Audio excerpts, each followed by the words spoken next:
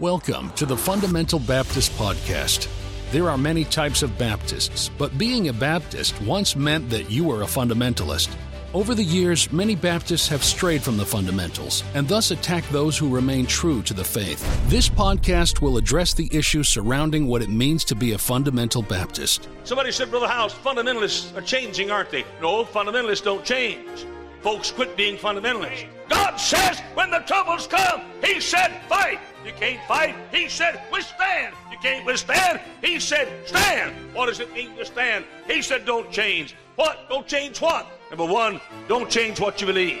Here we will reason concerning the Scriptures about the doctrines we hold dear. We believe in souls being saved, lives being changed, and Bible doctrines being strengthened by the Word of God. We believe in the local church, soul winning, missions, and everything taught in the King James Bible. I thank God tonight for this wonderful Bible. You know, I thank God it's a perfect book, and I love the Bible. Doesn't need any addition, no correction, nothing taken from it. Thank God tonight for the Holy Bible. I like it just like it is. We are not ashamed of being fundamental Baptists, and we want to encourage others to remain true to the Bible, their Baptist heritage, and to not change what they have been given. You just stick with the book. You can't beat this book. Why does every generation feel that we got to change it just a little bit because our daddy did it like this and our granddaddy did it like that, and let's change it just a little bit? You change it, and things that are different are not the same. The same commit thou to faithful men. Thank you for joining us in our discussion of what it means to be a fundamental Baptist. Hello and welcome, David Baker. Welcome to the Fundamental Baptist Podcast. Hey, we're glad that you're here. Got a request in the other day. Someone asked about Lordship Salvation. What about Lordship Salvation?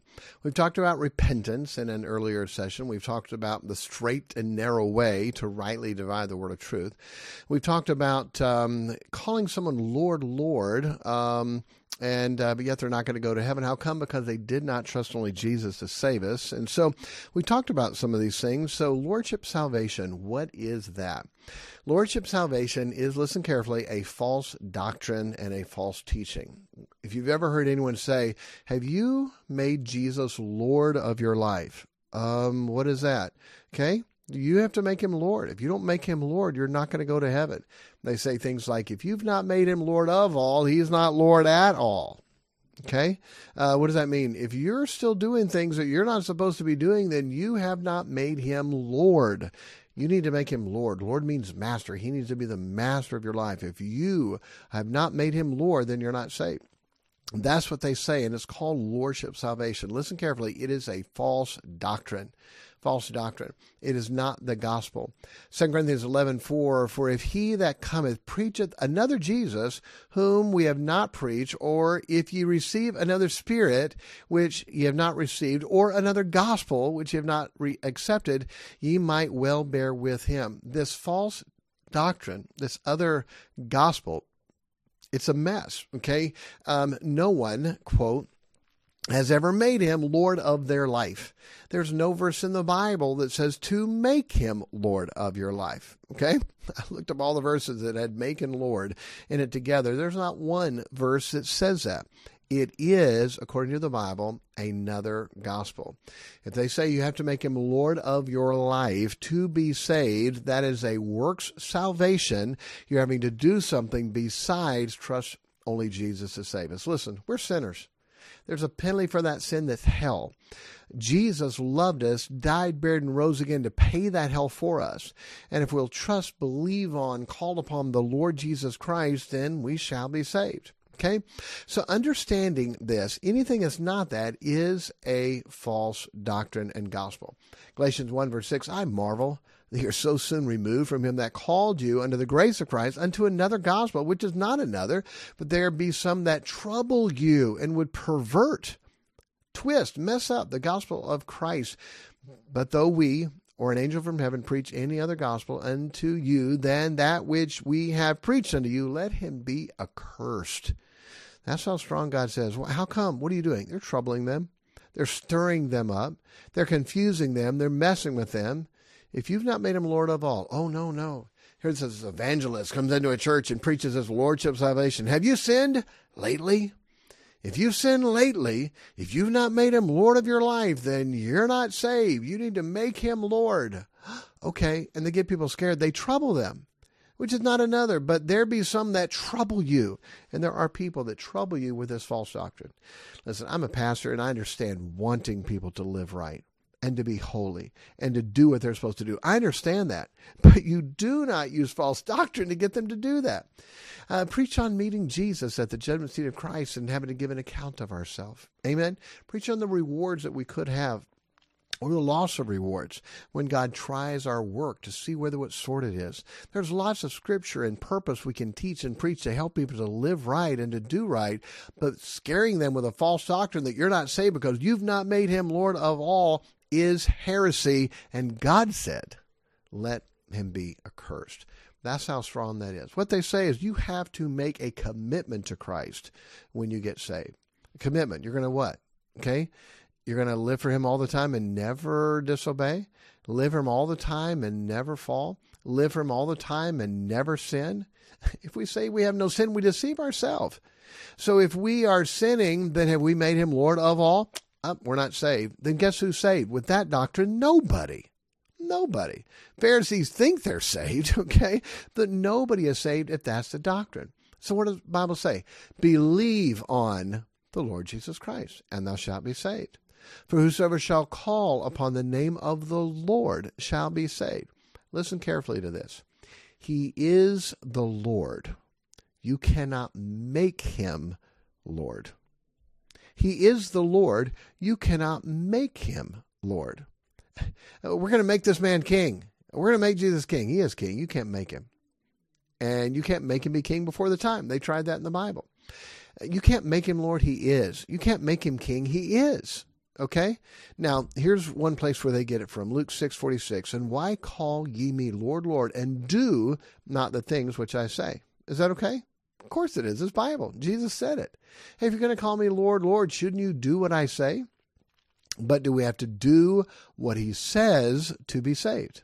Oh, yeah, you got to. Okay, be therefore perfect, even that which is your Father's perfect. Okay, so we got to be perfect to go to heaven? Well, no, you said we have to obey him. That's what he said. Well, that perfect means complete. Okay, are you complete? You have to be complete to go to heaven? It's crazy. We're adding works to salvation. Yes, we should do the things that he says.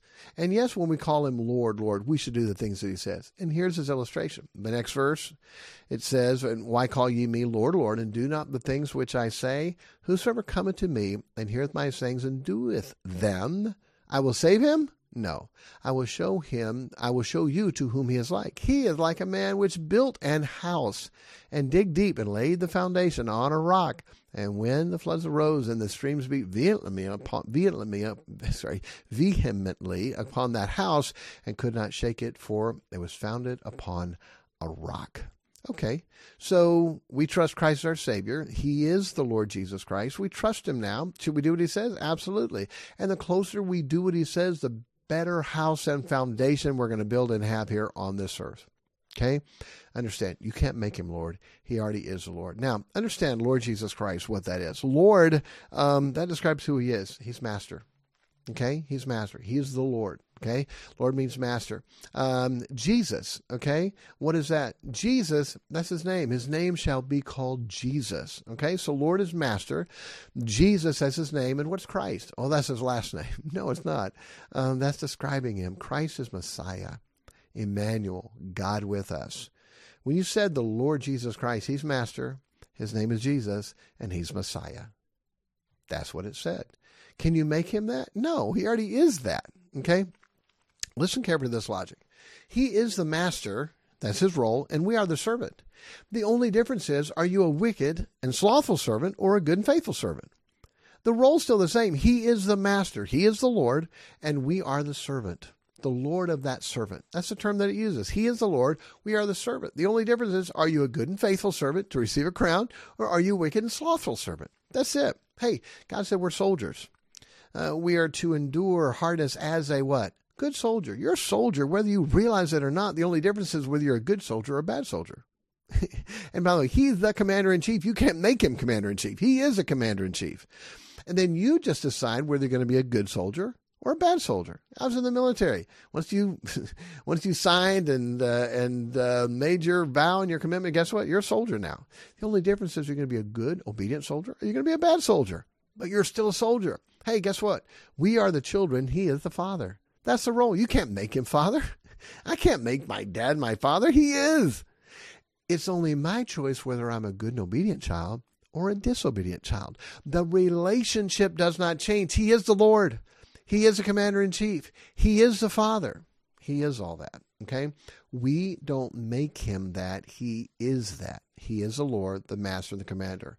We are the servant and the soldier and the child. We just decide whether we're going to be good and obedient or wicked and slothful. That's it. You can't make him that. Now, when we obey him, there's things we can do. John 15:14. Ye are my friends if you do whatsoever I command you. Hey, you want to be a friend and close to Jesus? Then do what he says.